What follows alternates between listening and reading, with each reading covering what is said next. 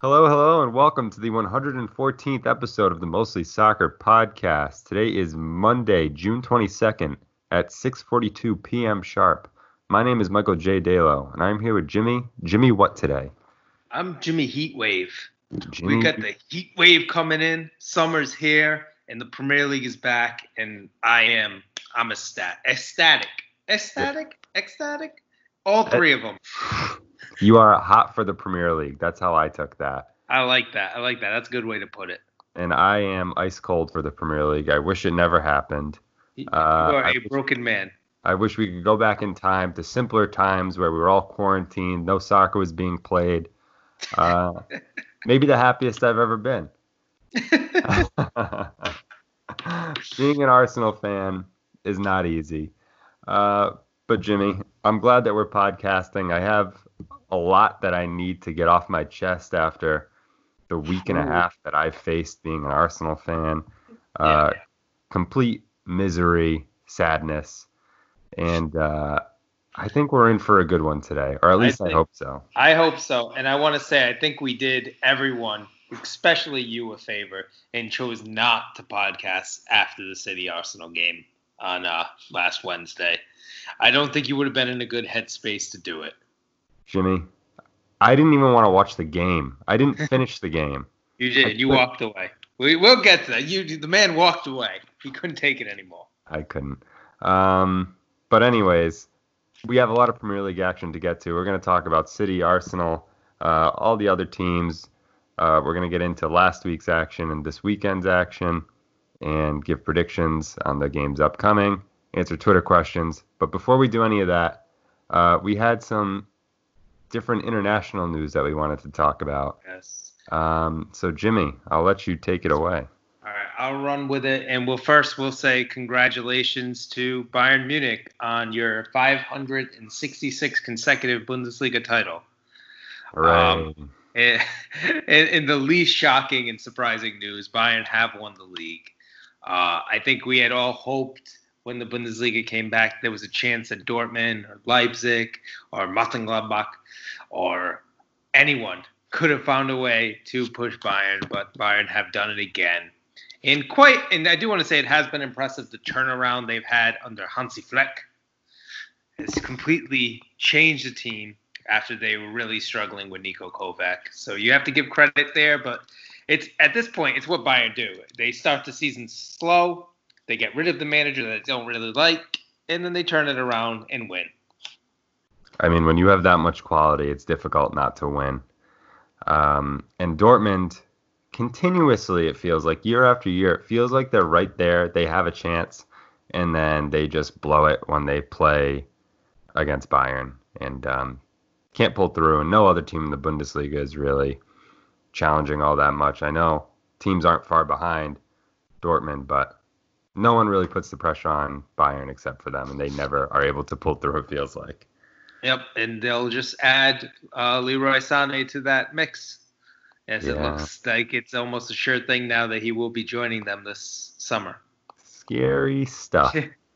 And speaking of Germans, we said that Timo Werner was probably going to Chelsea last week, and since then it's become official, signing for Chelsea.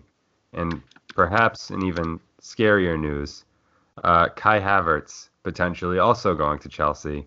I think you're jumping the gun on that a little bit. I mean, you don't accidentally favorite a tweet that says announce Chelsea if you're Kai Havertz.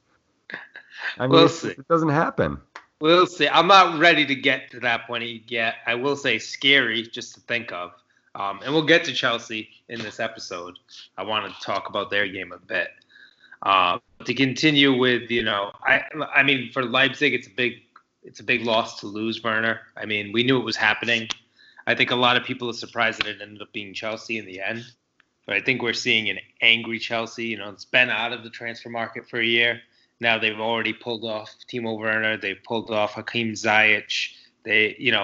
And they're not done. I don't think they're done. Whether it's Kai Havertz, whether it's Ben Chilwell, I think whether it's Jadon Sancho, I think that they're going to continue to make moves. Chelsea is becoming more terrifying as the weeks go on. And I don't want this to become a reality where they have all the German players that I want Arsenal to sign. And it looks like it's slowly happening. And they already got Ziyech, who was supposed to be, the Mesut Ozil good replacement. And Yeah. so not Uh, ideal. yeah. And on other international news, we have Barcelona slip up this week, which has given Real Madrid top spot currently in La Liga, which is if you remember that it's how do you phrase it, Michael? Like when based off of when teams play each other is the tiebreaker in La Liga. I don't know what the word is, but Head the to point head. being, it's not head to head. Thank you. That's what I'm looking for. It's not goal differential, because the goal differential would actually see Barcelona still has a favorable goal differential over Real Madrid. But currently, Real Madrid holds the lead in La Liga, which would be pretty impressive if they can pull this off after the start to the year that they, weren't really firing on all cylinders, and they've had a lot of injury problems throughout the year. So I think we're gonna have a nice title race in La Liga, which is exciting to see, Yeah. especially because we don't really have that many in other leagues. We kind of have one in Serie A, but in my opinion, I can't imagine Juventus is going to relinquish their lead. I realize that, Lazio have a game in hand and could make it only a 1 point lead, but I still think in the end Juventus will pull that one away. So I think La Liga is the real toss-up that we have left. Yeah. It's going to be interesting to see. I looked yesterday to see if Barcelona and Real Madrid play each other again, and they don't. So that's a little bit disappointing. But like you said, it'll be interesting. I don't think Barcelona is well coached at all. And I think that's been their downfall all season. Plus, their defense has become a little bit suspect at times. So I wouldn't be surprised if Real Madrid sneak in and hold that first place spot and win the title. But I think maybe the last bit of international news that we missed over the past week or so is that Napoli beat out Juventus in the Coppa Italia. Correct. And it was done on penalties. There was no extra time due to COVID, fitness concerns for the players. So perhaps a little bit fortunate for Napoli that they didn't have to play in extra time. But nevertheless, Sarri loses his first trophy as Juventus manager. Terrible manager, by the way. Terrible. You hate Sarri. You're very anti Sarri. Not good at his job. And will probably give up the Serie A title for the first time in a very long time. I'd put my money on that Juventus don't win because Sarri is such a bad coach. Wow, that's bold. That's bold. I don't know if I'm ready to go there. I do think Sarri is a little out of its depth at Juventus. I will say that. But we shall see. The last bit there is one more bit, is just that the Champions League looks set to return. We're going to get the Champions League Summer Tournament of Terror in Lisbon. And I am very excited for this. Single round elimination, quarterfinals, semifinals, obviously in the final. The only little hiccup is that there still are 8 rounds of 16 fixtures that need to be completed. And there is some work that needs to be done to see where these games are going to be played, if they're going to be played in the stadiums that they should be. Which I think they need to be. It would seem really unfair to me if the first leg was played, at one stadium, one team's home, and then the other one ends up being in a neutral ground. I don't think that would be fair.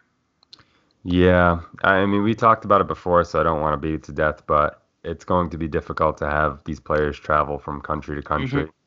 So, I mean, although it's unfortunate that they'll probably have to play at a neutral ground for the second leg, at this point, I think we can just be happy that they're playing.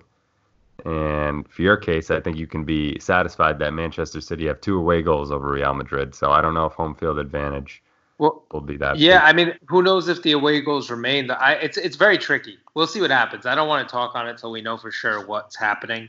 But I will be very happy if we can kind of get this tournament, though. I'm excited, and it's going to be within a 2-week period, I believe. Yep. So it will be really exciting to see. In single game eliminations, Atletico Madrid, Jimmy. Don't sleep on Atletico Madrid. That's all I'll say about this. Never sleep on them. But I think it's time that we get into the meat of the show, Jimmy. It's time for some Premier League action. And I think where we want to start first, get the bad news out of the way first, is Manchester City 5-0 over Burnley. Manchester City crush Burnley, and I'll let you talk about that in a moment, but I think we just need to, unfortunately, address the incident at the beginning of the game, which was a plane flying over with a White Lives Matter Burnley sign attached to it, and just another example of extremely disappointing. We have still so much work to do as a society, and credit to the players at Burnley, especially Ben Mee, who spoke out about the issue after the game and did it very well. But just disheartening to see.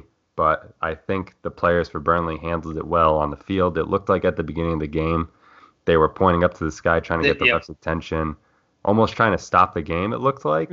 Yeah. Yeah, and I completely agree with you there. I mean, it's to say it's unfortunate is an understatement. Yeah. It's just the amount of stupidity and just hatred that people have in their hearts just saddens me every day, I think, a little more. And it just really it's sad that we have to see it during this game. But I think, almost in some ways I see people say, like, you almost don't want to talk about it because you don't want to give these morons the spotlight that they want, because they do this wanting people to talk about it. Yeah. You know what I mean? That's the reason they're doing it. But at the same time, you need to be clear and just say that this is not going to be tolerated anymore. Yeah. Like, this type of behavior, this ignorance, just people really need to get outside of their bubbles, educate themselves, understand what is going on, what things mean. And until we get to that point, it's just depressing. But yeah, I mean, we're going to keep seeing stuff like this. I mean, it's not going to end, unfortunately, probably in our lifetime. We're going to have to live with this stuff going on, and it's super sad to see. But I mean, I think a good example of complete fucking ignorance is if you look at Burnley's Twitter post, basically their statement immediately after this happened at halftime. And credit to them, I thought they did a fair job. They came out, they condemned the actions of whoever did this, said that they would get lifetime bans. I mean, kind of the best you can do in the moment, I think, from Burnley. So good job to them. But if you go in the comment section, I mean, did we need another reason to hate Burnley? Because Jesus Christ. The people in that comment section, it's just the epitome of why the Black Lives Matter movement is happening, because these people just don't understand anything. The people are so ignorant. It's disgusting, and it's upsetting. And I mean, a silver lining to all of this is just that City absolutely spanked them. So, and we can get into the game, but just the last thing with that is, so as we see now, these people are out in the open now. These are the things that certain people used to think, and they had this hatred, this evilness inside them, but they'd keep it to themselves or their small little circles. Now they're out in the open, and it's really disgusting to see. But at the same time, now that they're there, we know who these people are. They're not hiding anymore. Cut these people out of your lives. Don't associate with these people. Don't. You know what I mean? Choose to purposely avoid them. Don't give in to them. Don't start the fights they want you to start with them. Just don't give them the attention. Pretend they don't. Don't pretend they don't exist, because we have to be. That's not good enough anymore. We have to, we have to do actions against. And the Premier League's trying to do that with what we've seen with the jerseys, with what we've seen with the knees before the games. We have to be an active participant in stopping these issues in the world, but at the same time, we can choose to cut these people out of our lives. So let's try to do that. And I could not have been happier to see City smack down this team. And it's not necessarily fair to the Burnley players, but I'm just happy that those Burnley fans are probably upset with how their team got absolutely obliterated on the field. Yeah. So, I mean, just from what I saw from this game, Phil Foden. I know you praise Phil Foden day in and day out. He is he's like your Saka essentially. Yes. Um, but wow, what a performance from him! What potential he has, and I think potential is almost mean to him because he's already so talented, so well put in that City team. I think that next year is going to be his year without David Silva there.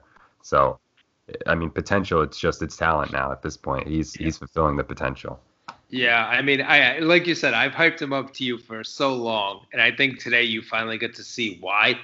Just the type of player he is at not even that age, but at any age, to have that technical ability, the way he sees the field, his movement on the ball, he's got a shot on him too. He's got a pass. We saw the no look pass. I mean, he scored 2 goals today. One nice goal from outside the box off the set piece, and then the second one after beautiful movement and unselfish play by City.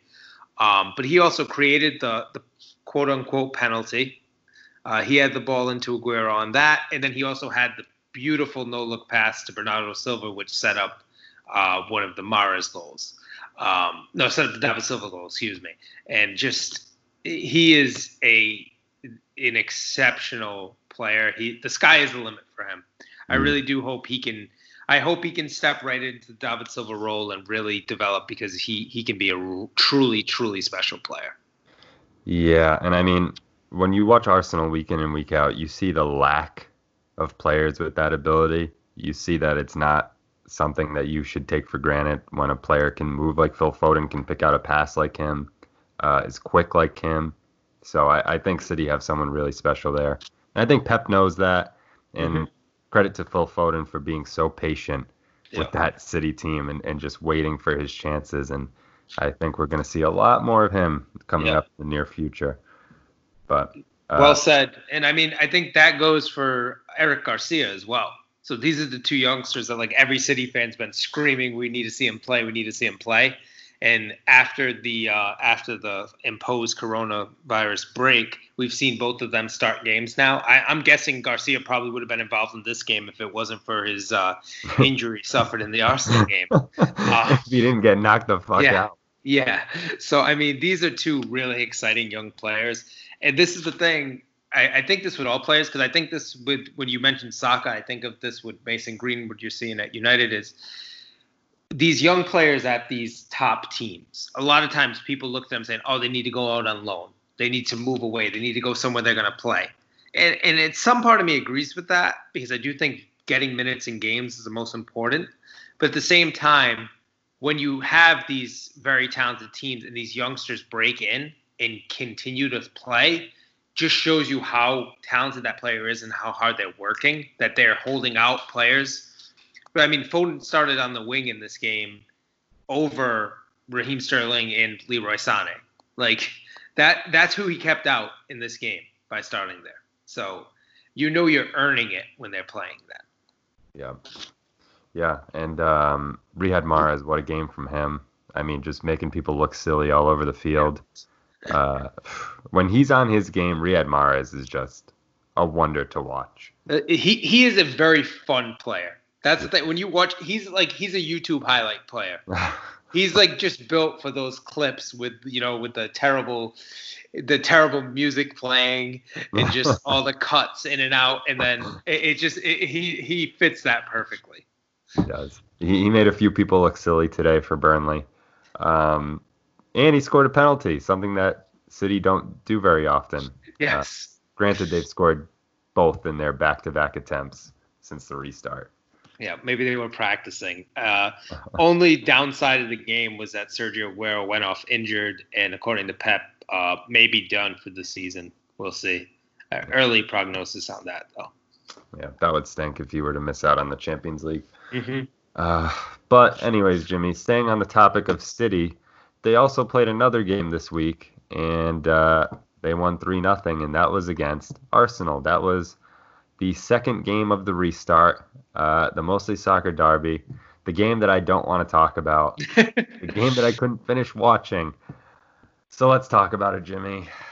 And I think we need to begin with injuries. Yes. And boy, Arsenal this past week has been ravaged by injuries. And to players that are so central to what the team does. The team doesn't do many things well, but Granit Xhaka, the player who earlier in the season I was wishing would go away, now has become a heartbeat of this team under Arteta. And 4 minutes into the game, maybe even less than that, he goes down injured. A non-contact injury, I think it was, and he looked like he sprained or broke his ankle. So he'll be out for some time. And shortly after that, we had Pablo Mari on his debut for Arsenal. He went down injured, and it looks like he's going to be out for the rest of the season as well. So who knows if Arsenal are going to ever play him again. He's on loan till the end of this season. So the rumor is they're looking to sign him permanently, but who knows.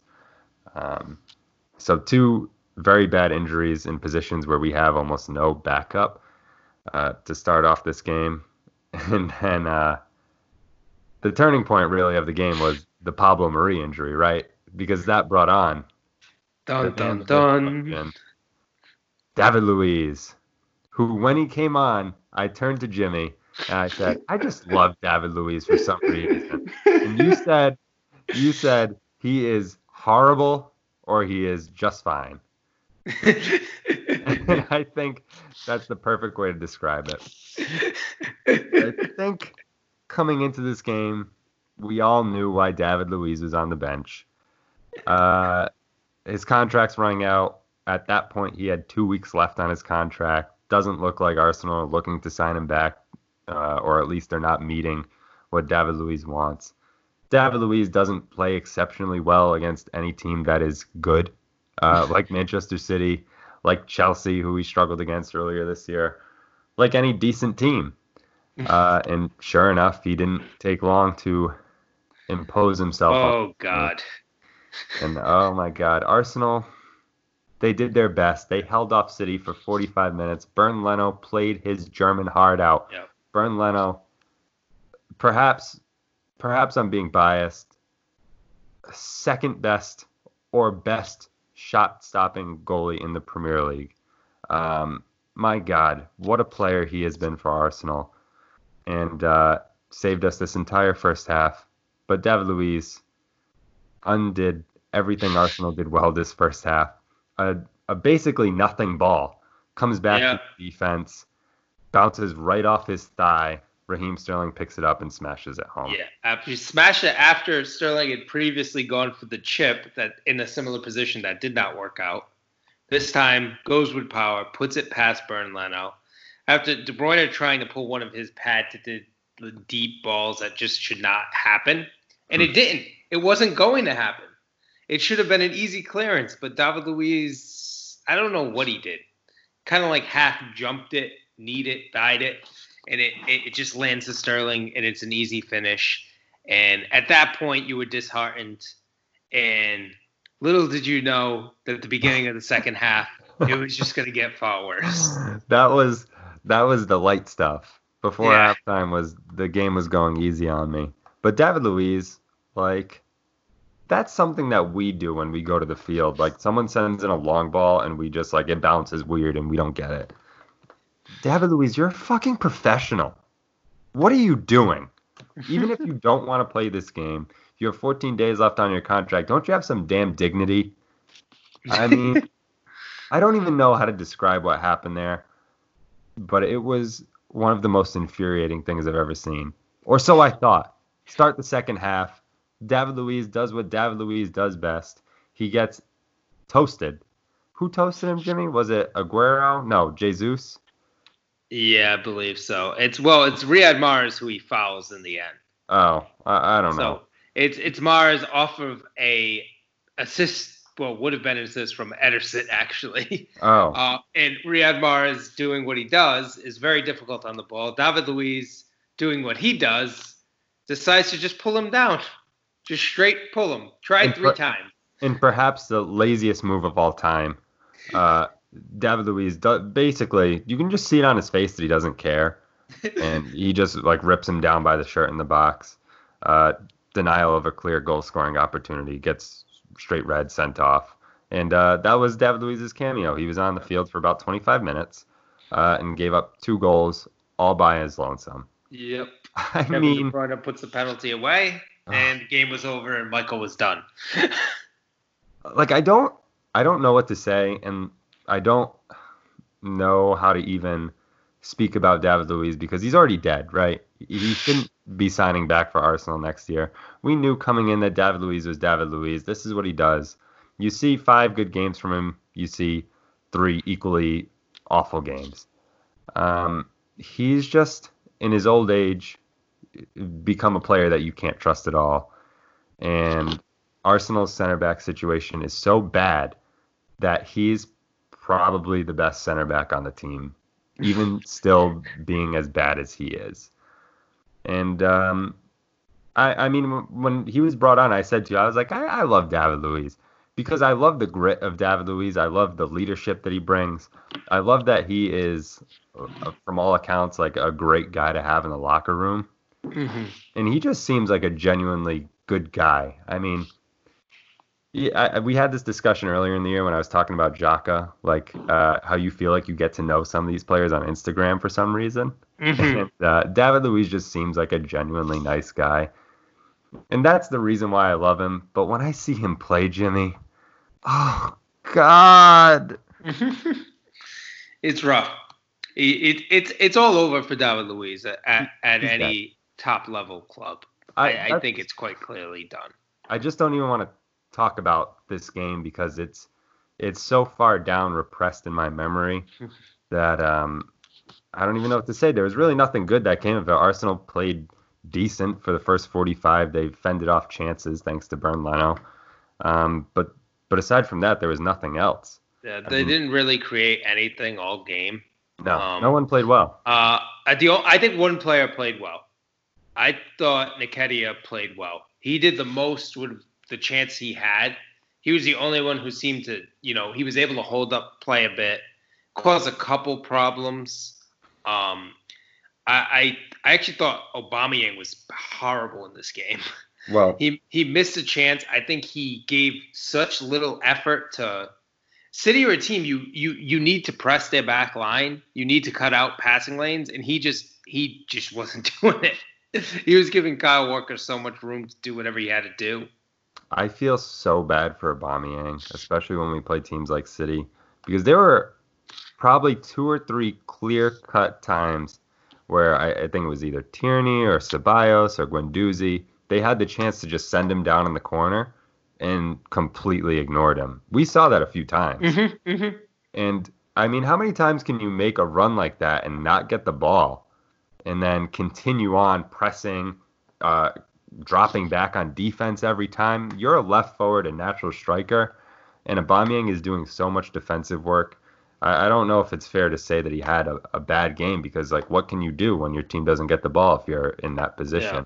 I just thought defensively this game he wasn't that good either, which I know is a weird thing to criticize a forward for, but I just think when you play City, how your forwards play defensively is so important. Yeah. Which is why, teams like Liverpool cause so much problem for City because of the work rate that their forwards give. Mm-hmm. So I think in this game it affects it a bit. But yeah, I get your point. But I thought Eddie Nketiah looked pretty good in this game. I thought he was a one Arsenal player. I thought kind of came well in Bernd Leno.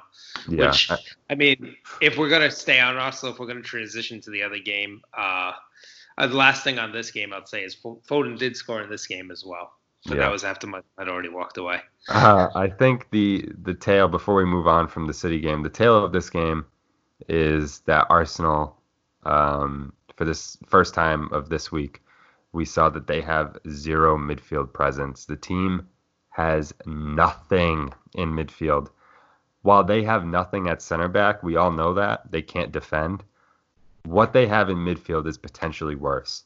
Mm-hmm. And Jimmy, we have Mustafi, David Luiz, Pablo Mari, Rob Holding. Those are our center backs right now, but our midfield is somehow worse. Yeah, I think that's fair. I genuinely don't see any creative presence in the midfield for Arsenal.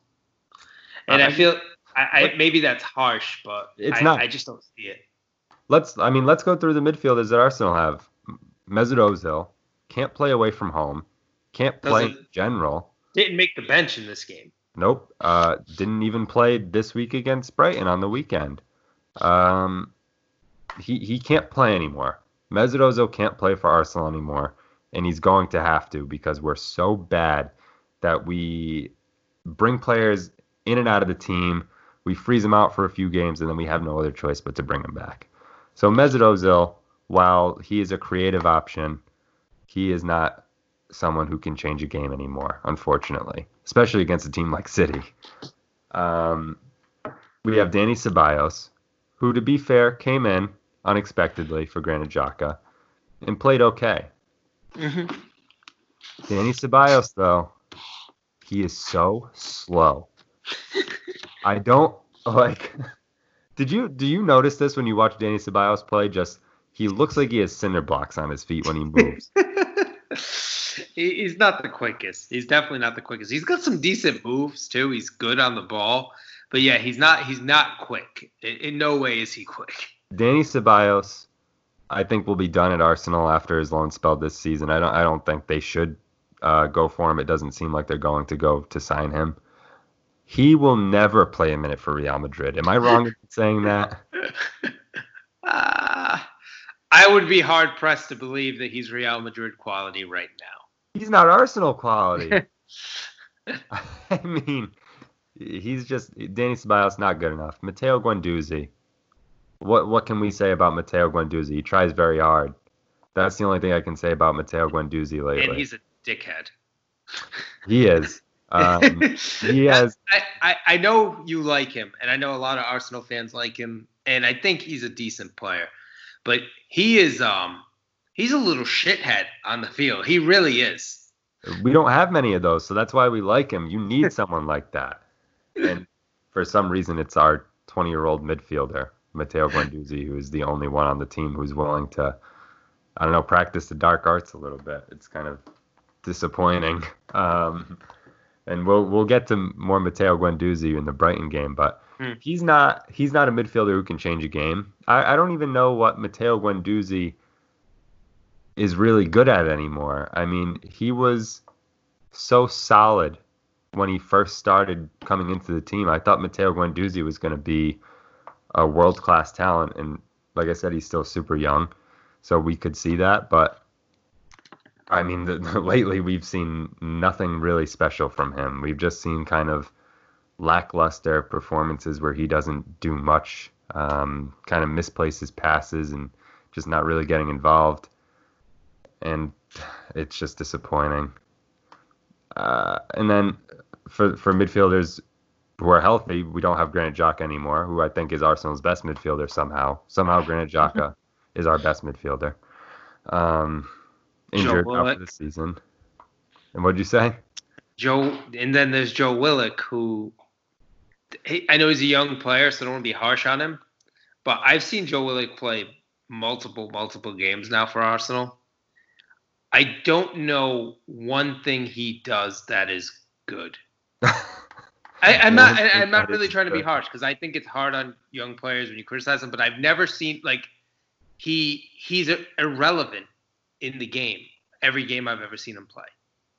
I don't even know how to describe Joe Willock. I'm trying to find someone to compare him to, but he's an odd player because I've seen times where he plays really well. He's got a big body. He wins the ball. He's kind of quick. He can shoot. But a lot of the times, like you said, I feel like he's not really involved. He's almost irrelevant in a position where you can't be irrelevant in the center of midfield. And then there's, finally, I think, is Lucas Torreira, who is the one Arsenal midfielder who I rate pretty highly. And he's he's hurt. He doesn't want to play for the team. He's going to AC Milan. No one knows the deal with this guy. Yeah. So the midfield options are abysmal.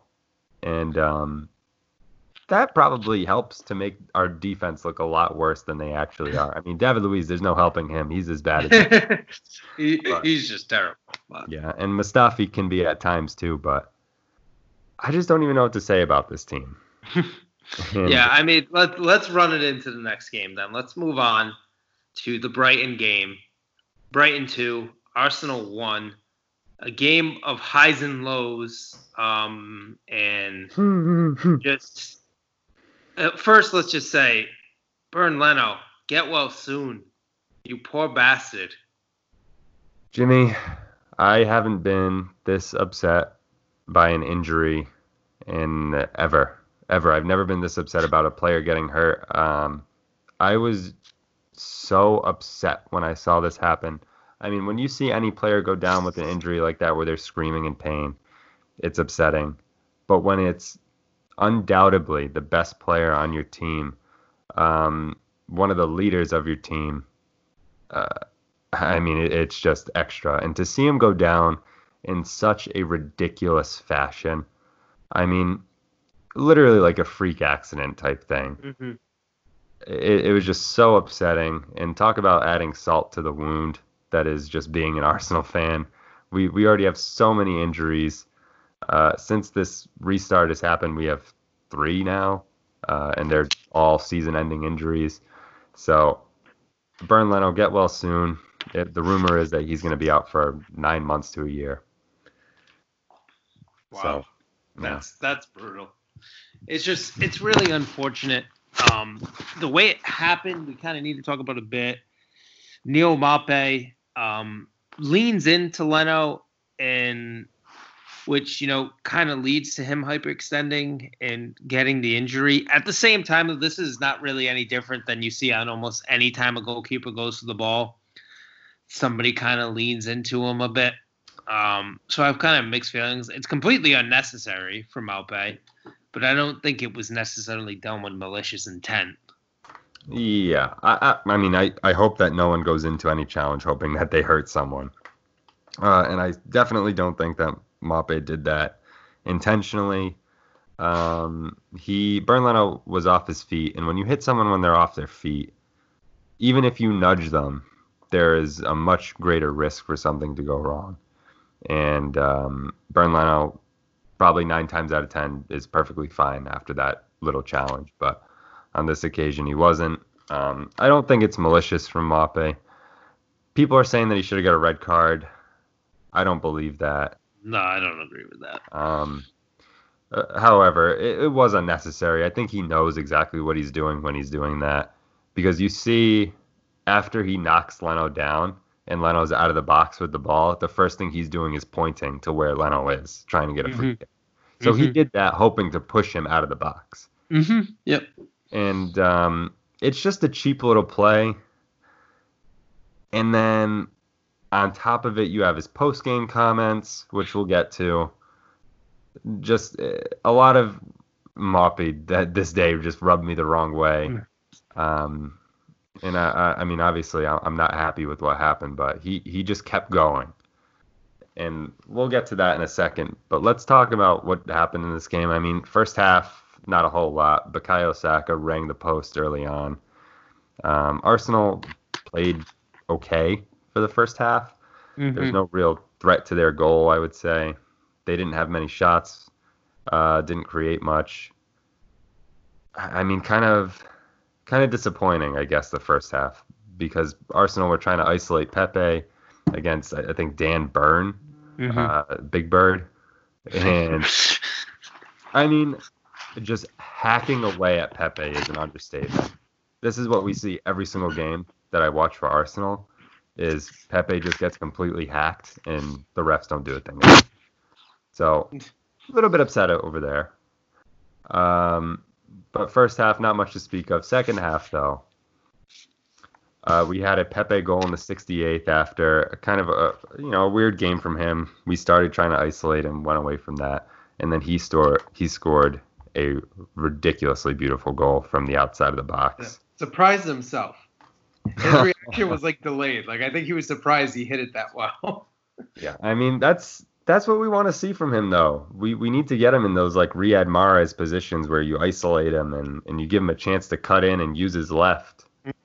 That's where he's going to thrive. So hopefully we can get him to that point where we can use him the way he wants to be used. But the goal, the lead, it was all short-lived because 7 minutes later, Lewis Dunk scores off a terrible corner, just a scramble in the box. An absolute mess. Yeah. I mean, the exact goal that you'd expect Arsenal to give up, right? Mm-hmm. And, after that, Arsenal had a few chances, Brighton had a few chances. But one thing that I want to say is that Basuma had, I think, 7 fouls it was, or 8. And no card. No booking. No booking. How is that, Jimmy? How do you repeatedly foul players and you don't get a booking? I'm not sure I understand.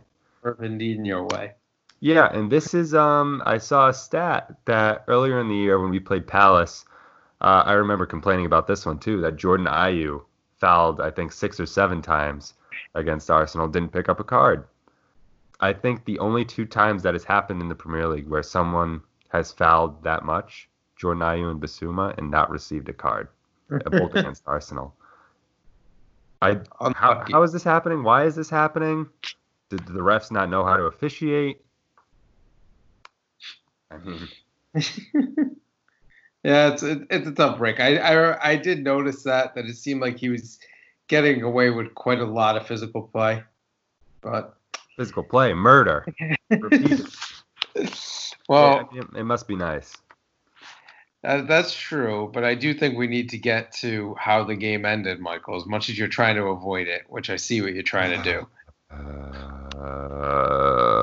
Pass. Your old friend Neil. Yeah. Shows up again. It had to be him.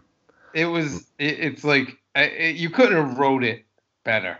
If you wanted something to be a controversial game, you have that guy come through and the fourth minute of beyond the 4th minute of stoppage time. Yep.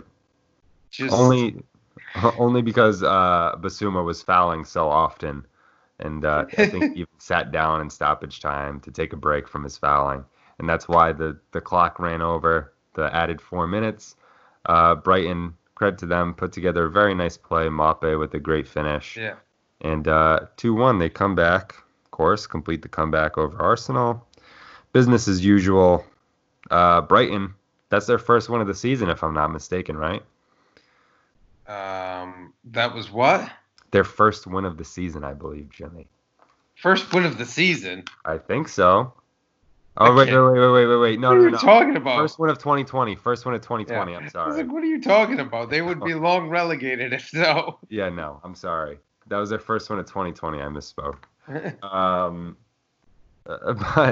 But good God, why, Jimmy? Why do I support this horrible team? Why do they lose every single game? I mean, I can't even put into words the pain, the anger that Arsenal have caused me this past week alone. I don't think I was kidding at the beginning of this episode when I said quarantine was the happiest I've been because I haven't had to watch this fucking team. I think, like we said when Arteta was originally hired, this was going to be the clearing out. This is the reviewing what's there. I believe Arsenal need a full overhaul. I think there's very few players that they can continue to really build around on this team. My biggest concern for you would be that one of those players that they should be building around doesn't seem to want to sign a contract and seems to want to Jadon Sancho his way out. I sure hope not. And I think you know exactly who I'm talking about. No, it can't be. If Sacco leaves, Jimmy, I might go on strike from being an Arsenal fan. If they fuck this up, I don't know what I'll do. But I don't know if I can support them any longer. If they seriously mess up the Bukayo Saka situation more than they already have, it's going to be tough to continue to support this absolute garbage team. But just infuriating. Arteta was super upset after the game, said we did it to ourselves. Completely true. But like we said, Maupay had his post-game conference basically after he got choked out by Guendouzi, by the way. And choked out is the stretch of a lifetime because Guendouzi literally just touched his neck, and Maupay, being the complete bitch that he is, just fell to the ground in pain, just being touched, in classic soccer player fashion. But after the game, he was not short on words, said that the Arsenal players need to learn humility. We got what we deserved. And my message to Neal Maupay, no one to shut your mouth. You broke a man's leg. You ended his career for a year, potentially in the prime of his career. You got your win. You scored your goal. Now fuck off. And I think that's where we can leave it. Yeah, well said. And Brighton, I'm out on Brighton.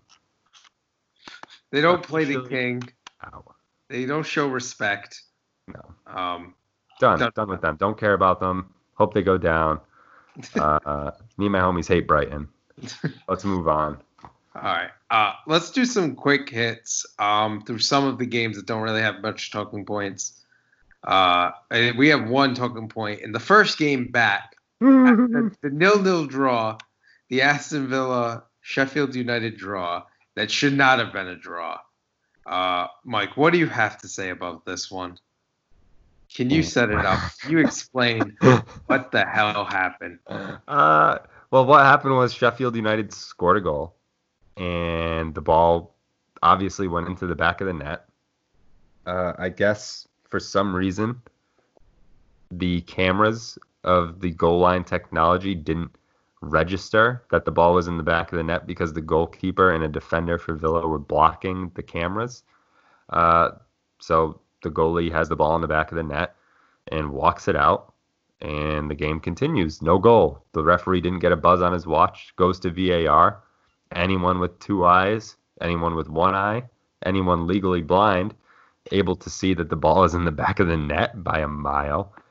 VAR does not overturn it. In classic VAR fashion, They continue to make the wrong decision. And this is the weird thing. So the error is with the goal line technology, but at the same time, we're going to talk VAR briefly and say, VAR, you are here for clear and obvious errors. That is what you exist for.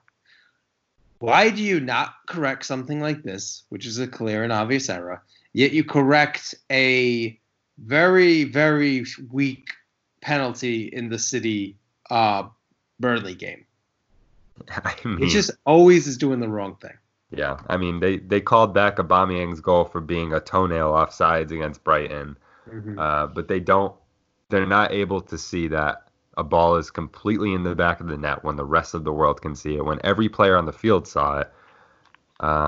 It's just a testament to how terrible this system of VAR is. Stinks. And Sheffield get robbed. That's the story of this game. Both teams didn't play really well at all, I don't think. And Sheffield, they scored a goal, and they were not given that goal. Yep. And sticking with Sheffield, a rough week. After getting a draw in this game where they should have won, they then get beat down by Newcastle. Newcastle. So first of all, Newcastle had a chance to take the lead in this game if it were not for the fact that Joelinton, whatever you want to call him, is just very bad. He literally did the thing that I've done a million times in my life, which is where you kick your plant foot. Yeah. He kicked his plant foot instead of the ball, and just a pure miss hit. I've never seen anything like it in a game of this level. It was not great.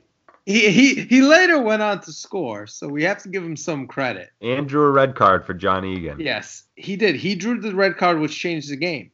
Yeah. Which led to the St. Maximin goal, then a Matt Ritchie goal, and then Joelinton himself scored. Yeah. But this guy,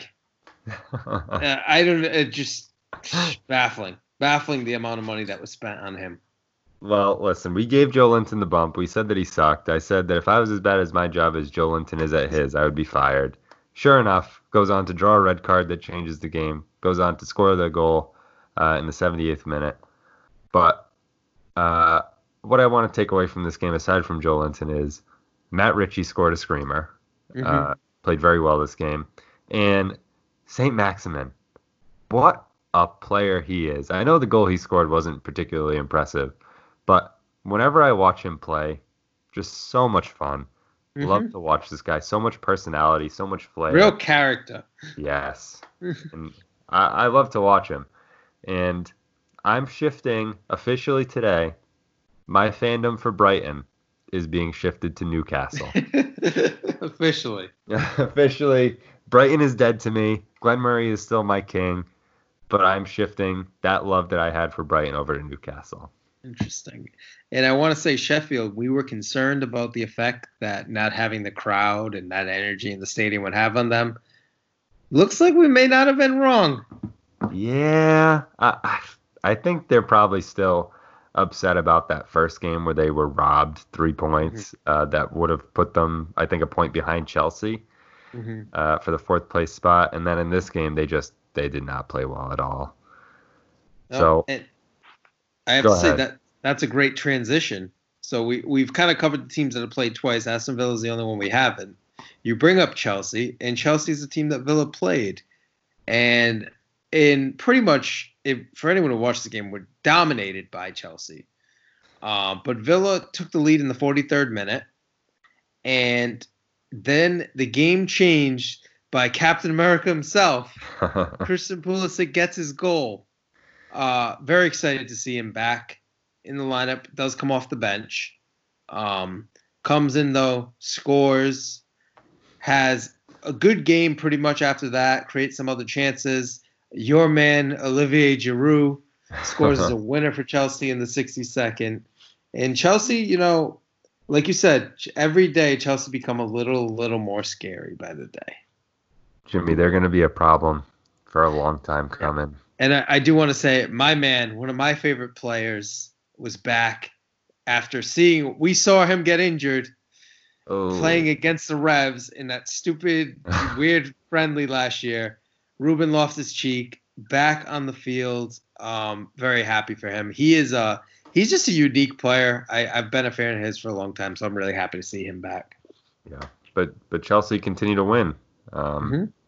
I mean, the table is so odd this year that Chelsea really haven't had a good year for their standards. I mean, I wonder where 53 points or 51 points at this stage of the year would normally be, because I feel like it's not top four. But with the way the table is this year, uh, Chelsea have been able to lose games and then grind out some and still be in that top four spot, in which I think they'll probably retain or even jump up to third over Leicester. But I don't know. Where do you think Chelsea are going to finish? I think they will finish in the top four. I think they're actually going to finish third. Yeah, I think you're right. I agree with you. yeah. And I know we got a lot to go here, so I'm gonna try to move through these quick. Everton, Liverpool, Merseyside derby, 0-0. Really not much in this game at all. Seems best. Yeah, it was pretty dull. I found the one thing that my two biggest takeaways were: while Liverpool fans really want to pretend that Naby Keita's amazing. He dribbles past one person and Twitter explodes. I like Naby Keita. I thought that was funny. And then Joe Gomez has I had said the worst beard, and then somebody sent me a picture of Andy Carroll's beard. But the second worst beard I've ever seen. God, is it ugly. Please, someone shave it. Please. But Liverpool gets a point on their path to securing the league. So gets closer. Everton gets a point. Not really much there. Crystal Palace 2-0 over Bournemouth. Yep. Milivojevic, Jordan Ayew score. Did you see that Milivojevic goal, Jimmy? I did not. I did. This is the one game I don't think I actually saw anything from it. It was a free kick from probably like 26, 28 yards out. Top bins. The man is a master of the set piece. Whether it be a penalty, a free kick, he is a true master. Don't think he's much of a player outside of that. But when it comes to a set piece, he is the pure specialist. And then the goal that Ayew scored was a great one, too. I forget who crossed the ball into him, but a great play made by Crystal Palace. And Jimmy, Crystal Palace move above Arsenal in ninth place. Can you believe it? Yeah. And Jordan Ayew keeps scoring. We got to give him credit. We kind of bashed him at the beginning of the year, and he's done his thing. Southampton 3-0 over Norwich. Poor Norwich, man. I watched a good amount of this game. At halftime, I thought Norwich were playing a little bit better. Put some money on them, completely doomed them. Danny Ings with a very nice goal in the 49th. Stuart Armstrong in the 54th. Nathan Redmond. Just one note about Nathan Redmond's goal. He literally all he did, one-on-one with the defender, moved slightly to the left, and it was like a devastating blow for the Norwich defender. I don't know who it was, but it was like he never expected to have to move laterally. It's like Derek Zoolander. He could turn left. Yeah. The easiest goal Nathan Redmond could ever score. Norwich are so dead it's not even funny. Teams need to start breaking out their checkbook for Max Aarons and Todd Cantwell. Speaking of a team that may be dead, West Ham 0, Wolves 2. Oh boy, West Ham, it's getting real. The relegation battle is getting real. Adama Traore, is he the replacement for Leroy Sané of my dreams? Came on, used his pace for a perfect cross for the Raul Jimenez goal, then used his skill to create space, which allowed Pedro Neto to hit a just tasty rocket, an absolute missile off the volley. Oh my goodness, one of the best goals we've seen this season. But a note on Wolves, Jimmy. Just like Chelsea, Wolves get scarier and scarier every single game they play. Mm-hmm. And they may have one of the most complete teams in the Premier League outside of Liverpool and Manchester City, I think. Yeah, I would agree with that. I really think they have a shot to contend for the Champions League spot, especially if, that whole stupid ban thing happens and fifth place gets to go in. I don't think that's going to happen at this point. Neither do I, but hope not. Yeah. But Wolves are awesome. West Ham are in big trouble. West Ham are terrible. Wolves are a Champions League team, though. I think next year I'm going to have to pick them to be in the top 4 because they're just – I love watching them play. And the players that they have – I agree. I still stand by, too, that they really could win the Europa League is going to do a similar thing to the Champions League. I think that benefits Wolves even more. So I think they are real. I think they will find a way into the Champions League next year. I hope they do. And then another team in the relegation battle, Watford won. Leicester City won. This is the game of the amazing goals. Nothing to speak of until stoppage time. Yes. And then Chelsea's Ben Chilwell hits a missile in the top right corner from the left-hand side of the box off the crossbar and in. What a goal, Ben Chilwell. But little did Ben Chilwell know he wouldn't score the best goal of the game. Craigie. Not even the 90th minute. Craigie Dawson with the bike. His first Premier League goal, Craig Dawson hits a bicycle kick from like 5 yards out and ties it up for Watford. Watford, they're not going anywhere, Jimmy. That's bold. They're only safe by 1 point right now. I mean, they have turned it around considering where their season started. Yeah. To being the only team to have defeated Liverpool in the league so far. Getting this important, crucial point against a very tough Leicester City team. I tend to agree with you. I don't think they're going down. No, and I think they play Norwich one of their games. I think they play Southampton.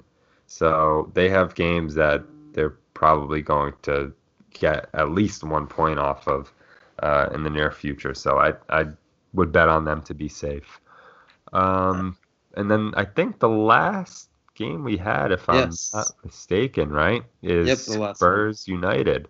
Mm-hmm. And this one, I don't know if I'll say it was a great game. I'll say it was a good game. It was a 1-1 draw. Jose's return against United. And we had a 27th minute goal from Bergwijn. And that was almost a little bit like the Nathan Redmond goal that I was describing earlier, where Bergwijn stepped to his left and Harry Maguire, the 80 million pound defender, had no idea what to do. But Harry Maguire, not to be outdone, from his terrible play, the shot goes basically directly at world-class keeper David De Gea, who lets it bounce off his hands and go right in. Yep, I do like Bergwijn though. Oh, I like him a I've been lot. impressed with him. I've been really impressed with him. The idea of a healthy Bergwijn, Son, and Kane front three next season would be pretty exciting for Spurs. Yeah, I agree. A lot of other issues they need to work out though, like the fact that Sergio Aurier still plays for this team. Sergio Aurier is, I don't know how to describe him, because when you watch as an outsider, sometimes he makes runs, he takes shots, he's in the box. I don't know if he's much of a defender, but as an attacker, he's a decent option. He's like he's similar to Cancelo in a sense that you see why he ends up on good teams. Yeah. It makes so much sense. And then you watch him try to defend, and you're just baffled that it could possibly be that bad. That's how I feel with Sergio Aurier at times. And so we had the soft penalty. Bruno Fernandes does what he does and puts it away. But my big takeaway from this game, and I know people are somewhat annoyed with it, but I do think it is a fair point. Paul Pogba was good. He came on and he was good. He was excellent, Jimmy. He drew the penalty. He was pinging passes across the field in Paul Pogba fashion. And if I'm a United fan, if Paul Pogba wants to play, that boy can play. So I'm very, very scared of the prospect of a Bruno Fernandes, Paul Pogba midfield if he is to stay, because that is a midfield that I think is maybe the second best in the league behind Manchester City.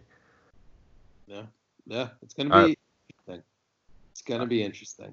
Bruno Fernandes is stunningly good. Yeah, he's an interesting player. He's a very interesting player. He just pulls out.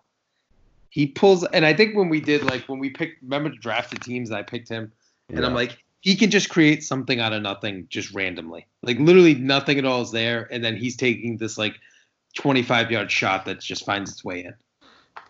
I've been so impressed with him every time I watch him play. He reminds me, I don't know if this is a weird comparison, but a little bit of like a Bernardo Silva if Bernardo Silva was a center attacking midfielder. Like he's shifty. He's shifty. Yeah. He's but with a different body.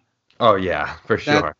I mean, Bernardo Silva's a little tiny guy, and has to rely on like in and out cuts, where Fernandes has that big body and can kind of be a little more physical with it.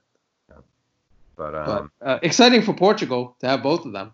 Yeah, and exciting for Manchester United, because I think, unlike Arsenal, they're starting to find a little bit of a rhythm with the team that they have.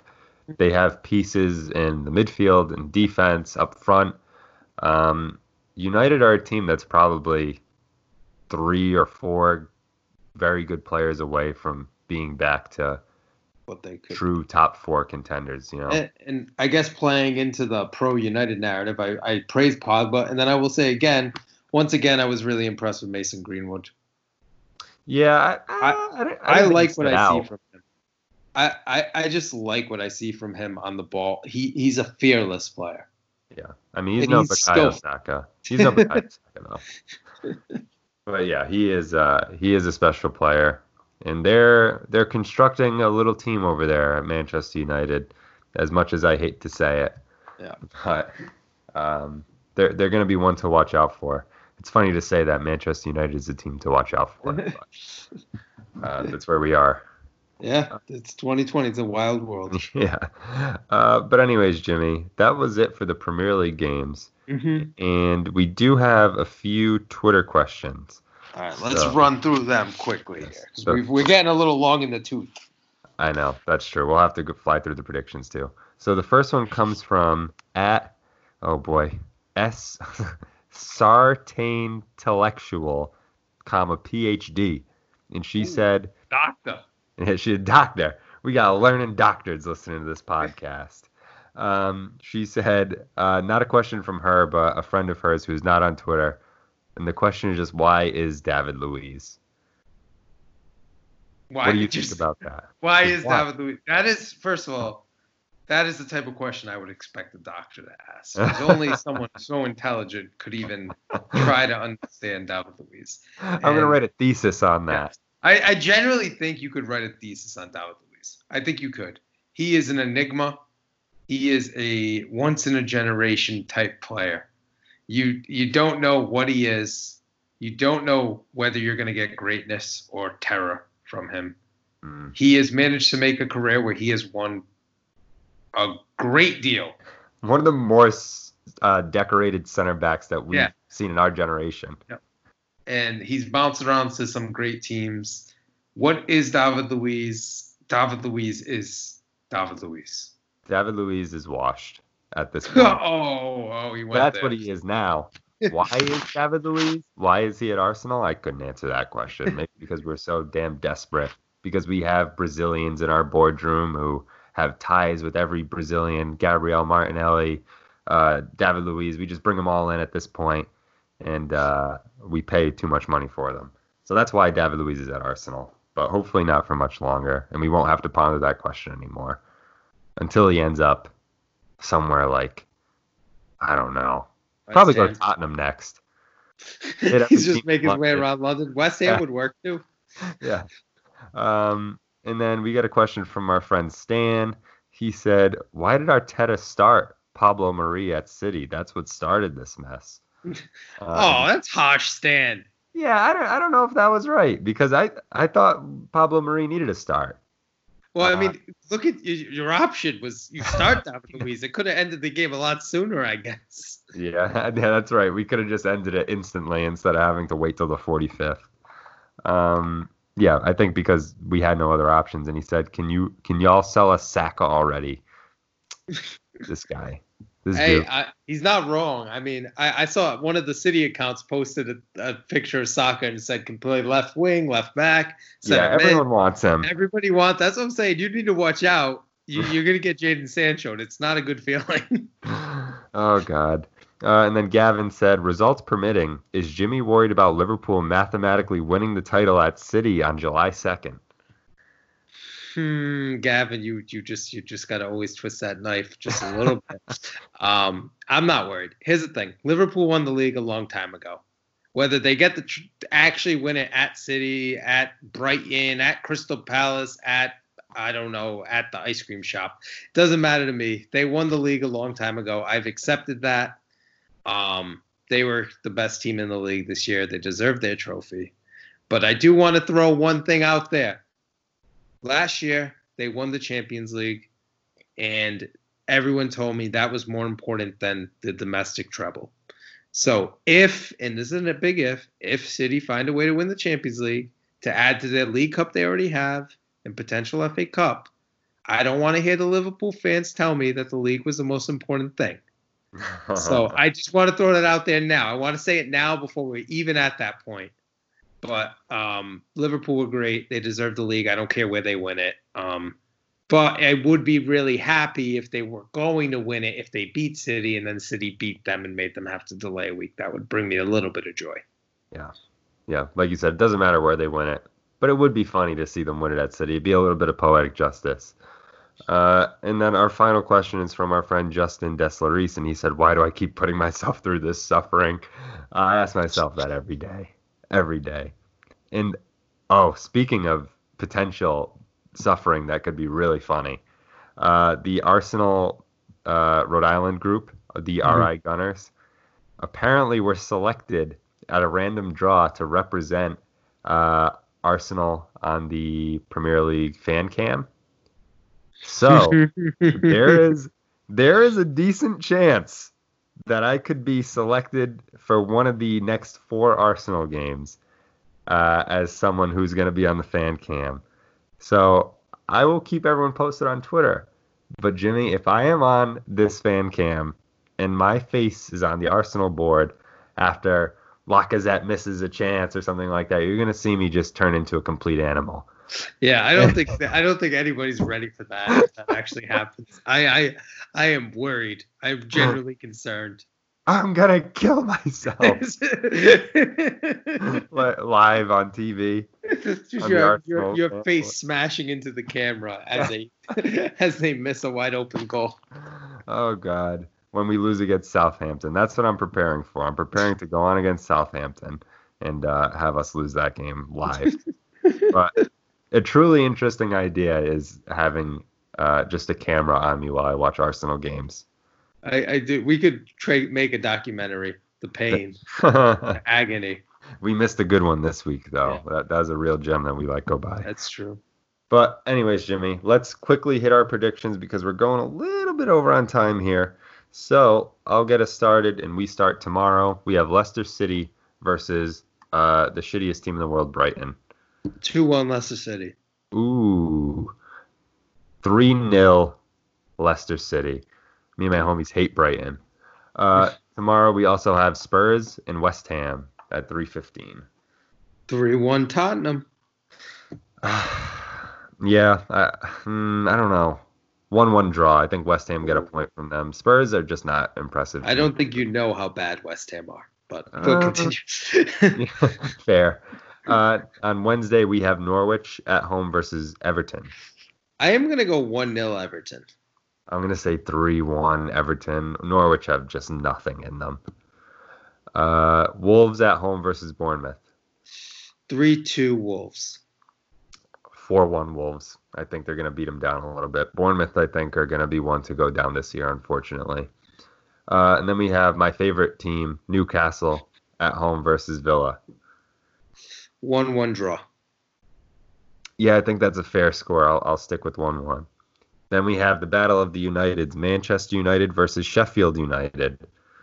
Oh, the Dean Henderson derby. I am gonna go. Oh, I'm gonna do you. I'm gonna predict a 0-0.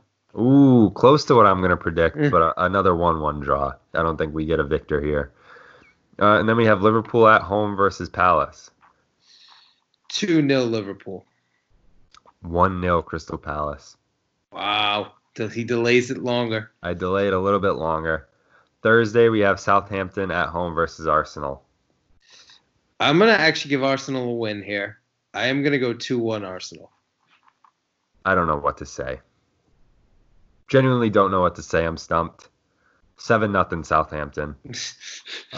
Burnley at home versus Watford. 2-0 Watford. Burnley are bad. They're dealing with a lot of injuries, but they're really bad, and I also want them to lose now. 2-0 Watford. Did you say 2-0? Yep. All right, I'll stick with you. Ooh, and then we have a really good game on Thursday afternoon. We have Chelsea versus City. I'm going to go 3-2 Manchester City. I'm going to say 2-1 City. I think they'll pull out a victory. They're just too talented. And then we have Saturday, we have Villa at home versus Wolves. 3-0 to the Wolves. As much as I want to pick Wolves here, I think Villa need a result. Let's say 1-1, a draw. And then Sunday, we have Watford versus Southampton. This is my 1-1 draw. 1-0 Watford.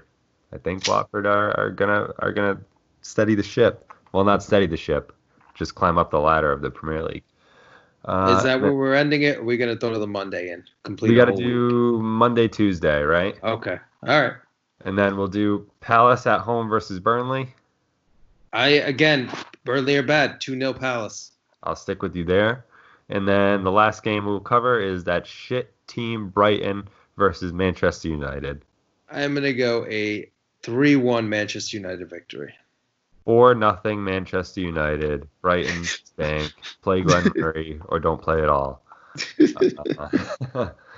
All right, Jimmy. We got to get out of here. So why don't you hit him with the plug? That was tiring. I know. Long Premier League return, but please follow us on Twitter and Instagram at Soccer Mostly. We try to be very interactive. I say we, mainly Michael, but we try to. You could also email us, mostlysoccershow@gmail.com. Give us a nice return 5-star review for all the goals that City put on those evil, racist Burnley people today.